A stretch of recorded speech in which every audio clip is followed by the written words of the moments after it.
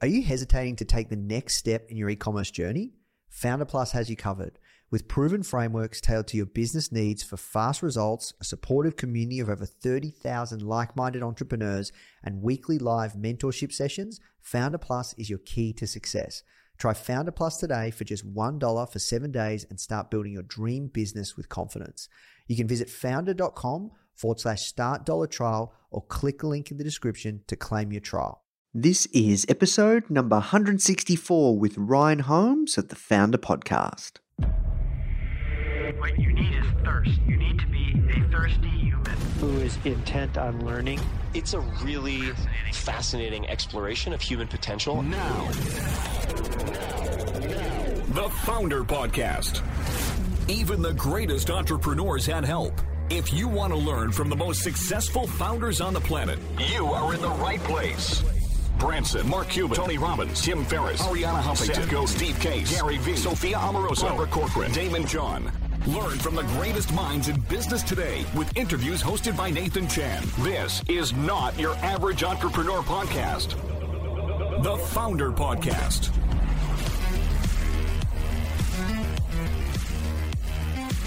Hey guys, thank you so much for tuning in. Before we start today's episode, I just want to let you know that our goal at Founder is to help entrepreneurs succeed however we can by giving away high quality content in the form of interviews, blog posts, podcasts, YouTube videos, you name it. We put out so much content to help you.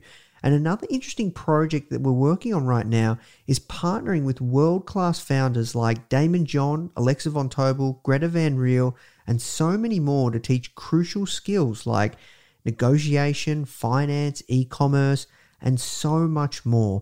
So if you'd like to get access to these free trainings with founders like this, which is 100% free, just go to founder.com/free. Okay, so now let's talk about today's episode. Hello guys, welcome to another episode of the Founder Podcast. My name is Nathan Chan and I am the host of this show and also the CEO and publisher of Founder Magazine. And I'm coming to you live from hometown Melbourne, Australia. Hope you're all having an awesome day wherever you are around the world, whether you're listening to this podcast while you are taking the dog for a walk, going to the gym, or commuting to work, or, maybe you got it running in the background. Whatever it is you're doing, hope you're having an awesome day and you're getting a ton of gold from these shows. All right, so now let's talk about today's guest. His name's Ryan Holmes. And he's the founder of a little company, once again, called Hootsuite. You may be familiar with it. You may not be. Massive SaaS company. These guys are absolutely killing it when it comes to social media management. They have over 15 million users for their product, perhaps even more. This was a stat that I got a while ago. But pretty much, guys, Ryan is at the top of his game. He's a market leader with his company Hootsuite. And we talk about growth, we talk about scale, we talk about leadership, and we talk about also, what's interesting is he started this business with no background in software, and he actually started out from building an agency. And the way that this problem came about that he looked to solve was from his agency business. So super interesting story, really, really smart guy, a lot of experience shared, and I know you're going to learn a ton from him. All right, guys, if you are enjoying these episodes, as always, please do take the time to leave us a review on iTunes, Spotify, Stitcher, wherever you are listening. Helps more than you can imagine. Please do make sure you share this with your friends, whether they are an entrepreneur, whether they want to become an entrepreneur, or they're an experienced entrepreneur. I know they'll get a ton of gold from these episodes we produce. And make sure you check out the Founder website, any of our products, any of our other content. We put out a lot of stuff. We really are here to help and serve and help you grow a really successful business. All right, that's it from me, guys. Now let's jump into the show. The first question I ask everyone that comes on is, how did you get your job? Well, that's a great question. And I think like a lot of founders out there, I created it.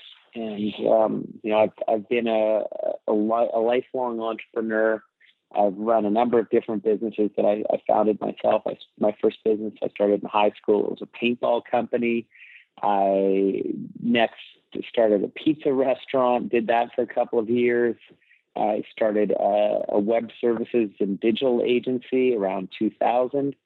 And within that business, did a lot of idea conceptualization, built a couple of different startups from within the agency. And around 2008, we started building out Hootsuite. And that was really to help solve a problem that we were having at the agency, which was managing multiple social networks and multiple team members all working together. So, for all these different businesses, I created my own job. Yeah, amazing, man. And do you still run the agency to this day? I don't actually. It was kind of tough because, I started the agency in 2000. It was my baby. And, as I worked on it so many years and then launched out Hootsuite from within the agency, Hootsuite was blowing up. We were, gaining so many users. And I really had a tough decision, which was leave my one baby to go work on the other. And, it was a challenging decision, kind of stepping away from that. I had two really good partners on board at that point. They stuck with the agency, and I went on to work with Hootsuite, and I sit on the board of Invoke, which is the digital agency to this day. But I'm very focused on working on Hootsuite. Yeah, wow. And man, Hootsuite is massive. Like, you guys are, I would say, the market leader in this space. And I'm really curious, like, can you give an insight to our audience how much traction you guys have had in the past, 8 years? Yeah, well, we have 16 million customers globally. We've got customers in every country of the world. And, we service and help make social easier, help make it easy for brands to connect with their customers and help power that kind of human social connection. And, all the way from small businesses to, power users, straight through to, over 800 of Fortune 1000. So we really run the gamut of small, medium, and big enterprise businesses. And we have a free offering at the kind of entry level point of the market, and kind of go up from there in terms of features and functionality and service that we provide for our bigger customers. We send about 5 million messages a day, and those messages reach billions of fans and followers globally. Yeah, wow. And how did you grow it so fast, besides having an amazing product? Because there are a lot of you guys, I know this space quite well. Like, we're pretty strong on social. We have millions of followers across all of our channels, and there are many different tools that allow you to do social media management. You guys had an it appears like an early mover advantage, but like, you guys have crushed it. Thank you. I think you mentioned product, and there's a couple of thoughts there. First, and they also mentioned early mover advantage. I think that early mover advantage actually is a little bit overrated, and I think also that third or fourth to market is often the best place to be. And if you think about, let's take social networks. There was Friendster, then MySpace, then Facebook. First two guys often are the icebreakers. So if you picture a big, icy ocean, they're going out there and breaking all the ice up. It's expensive. It's slow. It takes a lot of time. And what happens after the icebreakers go through? Like, you can go through that in a kayak. You can go through that in whatever, and you can move really fast. And so sometimes the first few people, they break the ice for you. And I think that's a great thing. So in our case, there actually were other people out there before us, but we were able to kind of pinpoint and look at what they were doing, the features and functionality that work really well for them, and what our users and customers were going to want. And we incorporated the best of the best. I mean, if you look at what's happened with Snapchat and Instagram recently, in some ways, Snapchat was out there breaking the ice. They were figuring out a new model for ephemeral content that disappears. And guess what? Instagram incorporated a lot of the work that they did, and they didn't have to do any engineering work to go and product validate and find product market fit. It was already determined for them. So I would say to, the founders out there, don't overfixate on being first. Sometimes, a great thing to be second, third, fourth, or fifth. Your other point around product, I think that good product wins. And I think that a lot of founders and startup guys that I talk with, they think too much about, okay, I built a product, now I need to get AdWords against it. I need to do Facebook advertising.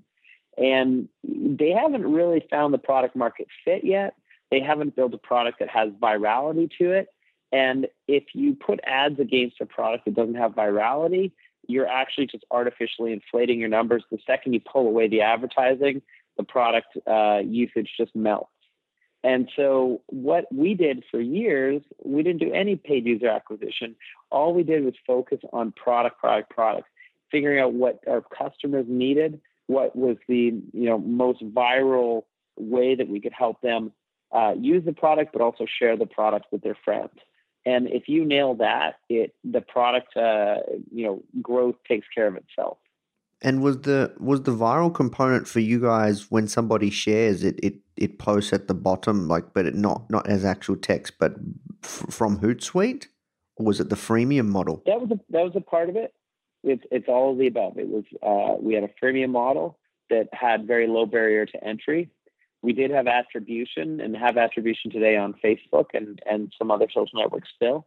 We also had ways that we allowed people to upgrade in our product through sharing. So if you shared certain types of, I'm using Hootsuite to create this message. If you shared that you were using us, we would give you product functionality. So just being kind of obsessed on how you can get people to share their usage with you. And I guess another area is like workflow, like Teams. We had people working together with Teams. They would invite team members in. This has been a hugely powerful viral mechanism for Slack, for example, where, you start using Slack and you want to pull your teammates in because you need to talk to them. And so thinking about how you can get people to pull other people into your product is going to give it really great virality, or something called K-factor, which you can look up on Google or Wikipedia. K-factor being the viral component of your product. Yeah, no, I love that. Basecamp, very, very good at that as well. Same with Trello. Exactly. Yeah, gotcha. Okay, interesting. So along the way, did you have to raise any capital or you guys are you fully funded or self-funded? Yeah, I bootstrapped the company of the agency for the first year. About 6 months in, we started looking at, we had started with 3, then got to 7 people, and we had a small agency, so 7 people from a 21-person team working on a zero revenue product, which if you're, run your own business, that's an expensive proposition and the economics aren't great after a long period of time of that. So we kind of looked at where it was going. The growth was fantastic, but concerning on the other side of expenses. And so we were going to need a fundraise, so we did a round. We did a $1.5 million round. That got us to cash flow positive. And then we did a couple of other rounds thereafter. This is all on Crunchbase, which is a great access, data access for people if they haven't looked at that. Great way to look up companies. All of that's laid out on Crunchbase and talks about our funding rounds. But I've done a few rounds of funding. All of my other businesses prior to this were self-financed and bootstrapped. But I think that there are times and situations where getting venture is absolutely necessary, and there are times where you don't need to do it at all. And I think that this is one of those times, and the business that really benefited from bringing in venture capital and the velocity that we got with that. So one thing that I think is also extremely important that doesn't really get talked about as much as I'd like is to scale a company. Obviously, you need great product and also, to an extent, decent marketing, great marketing, but also a great team. Like, what have your strategies been around attracting great talent? You guys are in Vancouver. Talk to us about that. You guys aren't based in San Fran, but you need great talent. You need to, scale a company with people as well, right?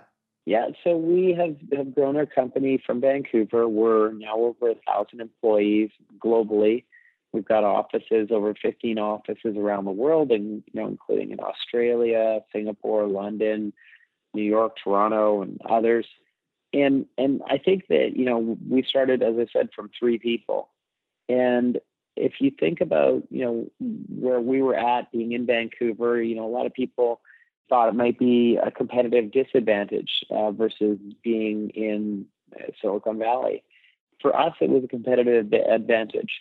We were able to get some amazing talent, people that were maybe underemployed in their roles in Vancouver. And it was, it is and continues to be a pretty amazing platform for people to build on and build into, from our engineering team.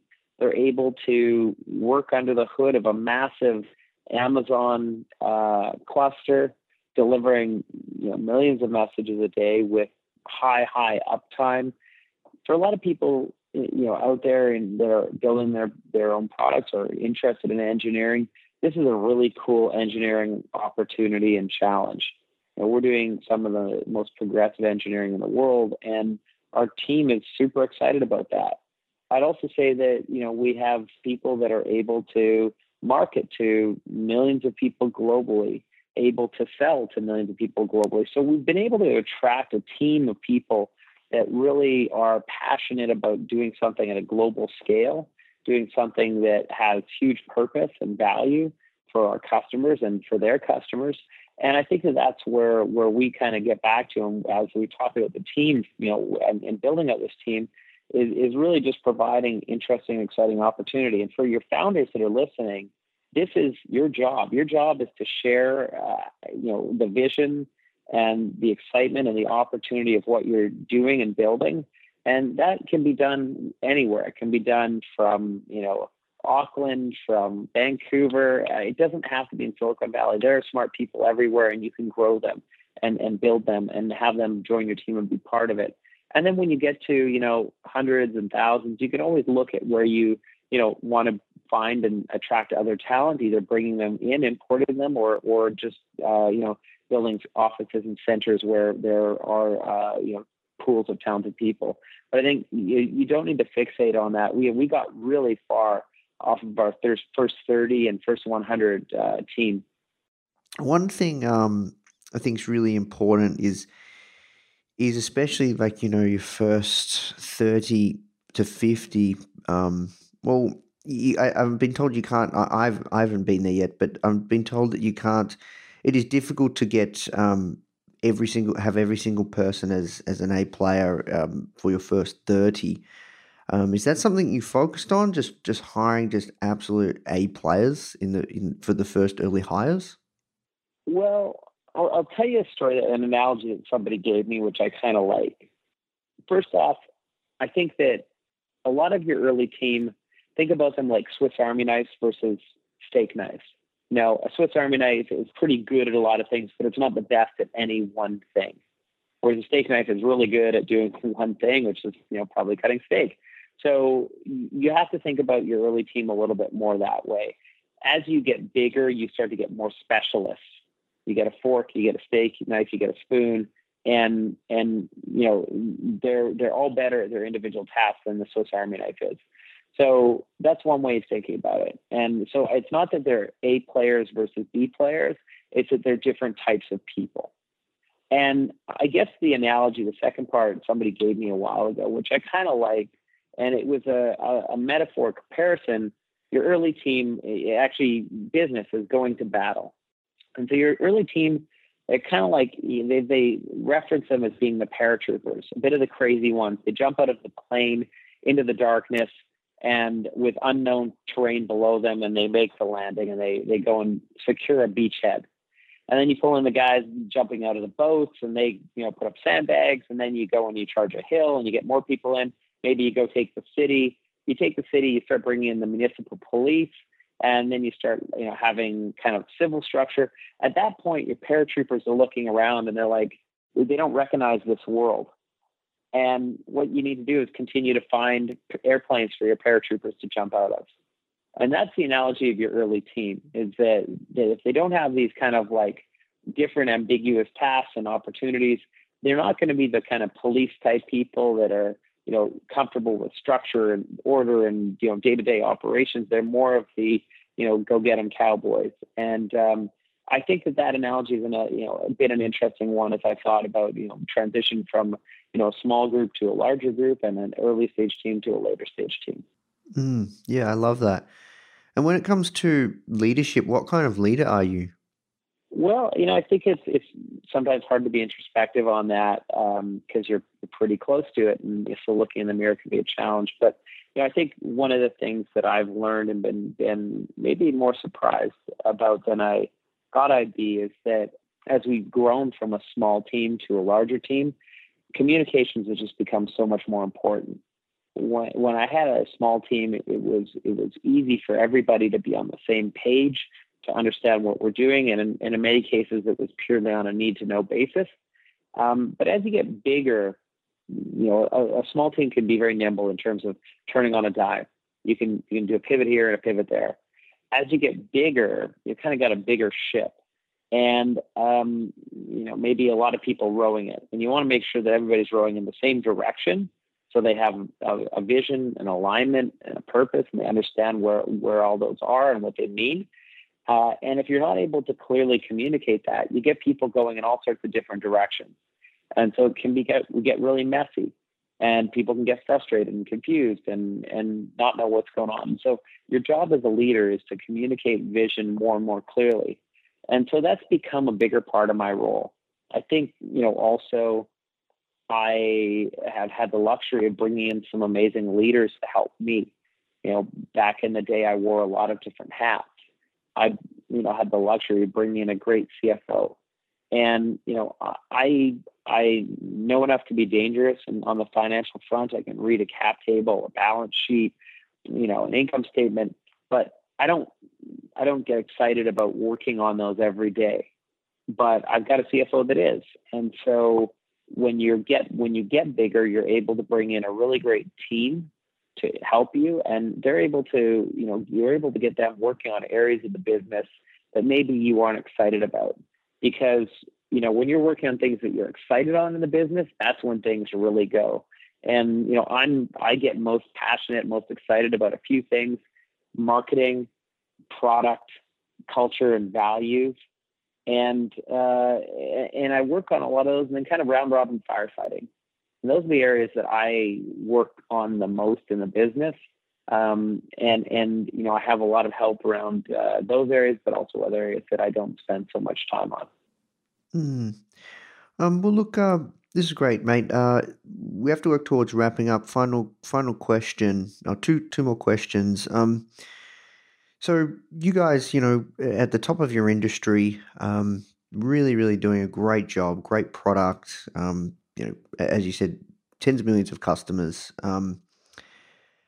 Is it ever enough? Like, can you have it all? Yeah, great question there. I mean, are you talking about from a business perspective or a personal perspective, or how are you thinking about that? Both, because as founders, we tell ourselves this story. Once we get to this, then it's going to be awesome. And you're at the top, man. So what does it feel like? Well, I appreciate that. Yeah, I think that founders and CEOs, leaders of companies, I think we always got to be pushing ourselves. I think that it's what got us into what we do. I think that when you get to the top of the hill, you look up and you find another hill. And I think that that's part of our nature as people that love what we do and love being in the space that we're in. And I think it's not just part of our nature, but I think your business will demand it of you. And if you're not able to provide that, your business, your team is going to say, hey, where are we going? So we hit the top of this hill. What's next, leader? And that's your job. You need to be thinking ahead about what you're going to be doing next. What's the next hill you're going to go and charge up? And if you don't have that, if you're don't have vision on that, I think you need to go on a retreat. You need to go take some time and really figure out what that looks like. But I think you always need to be researching, you always need to be learning, and hopefully you figure out what that next hill is by the time you get there. And if you're not able to, and you're not feeling motivated about it, I think you need to change. You need to think about like something else that's, gonna get you fired up, and maybe it's time for you to move on. And that's not a bad thing either. I think, I reference a book called Good to Great often. I think it's a really fantastic book about leadership. But, one of the best kind of measures of a leader is that, when they decide it's time for them to move on, that they have all the right people in place to help the business just continue to grow. And I think that in many, many cases as a leader, that's the most important thing you could do is leave a legacy of a business that you helped really touch and to shape, and that business goes on to do great things with or without you. Yeah, I love that, man. And so last question, where's the best place people can find out more about Hootsuite and your work, and also what's your biggest challenge right now? What's the next thing that you're dreaming about? Oh, that's a great question. I mean, for more about Hootsuite, Hootsuite.com, super easy. As we mentioned, we've got a free product that anybody can get started today. I am on social on pretty much every channel. Invoker, INVOKER, Twitter, Facebook, Instagram, you name it. And I also have a newsletter at invoker.ca where I share, things I'm working on and thoughts on business. I've recently written a book. And so, I'm just kind of right now just so excited about continuing to build out what we're doing here at Hootsuite and sharing that with the world. And I love doing talks like this to talk to other entrepreneurs. I'm so excited about, entrepreneurship and innovation, and really, big shout out to you for all the work that you're doing and helping all your listeners out. Thank you so much, Ryan. Well, look, I really appreciate your time, mate. We'll wrap there, but hope you have a fantastic day. Thanks a lot. It was great being on. Hey guys, I hope you enjoyed this interview. As you might already know, our mission at Foundr is to help tens of millions of people every single week with our content, either start or grow their business, which is exactly why we're partnering with world-class founders such as Damon John, Alexa Von Tobel, Greta Van Riel, and so many more to teach crucial skills such as negotiation, finance, e-commerce, and so much more. So if you'd like to get access to these free exclusive trainings, please go to foundr.com/free. These are 100%. We go super in depth on teaching a particular topic, and I know that you're going to love them if you enjoy this podcast. So just go to foundr.com/free. All right, guys, I'll see you in the next episode.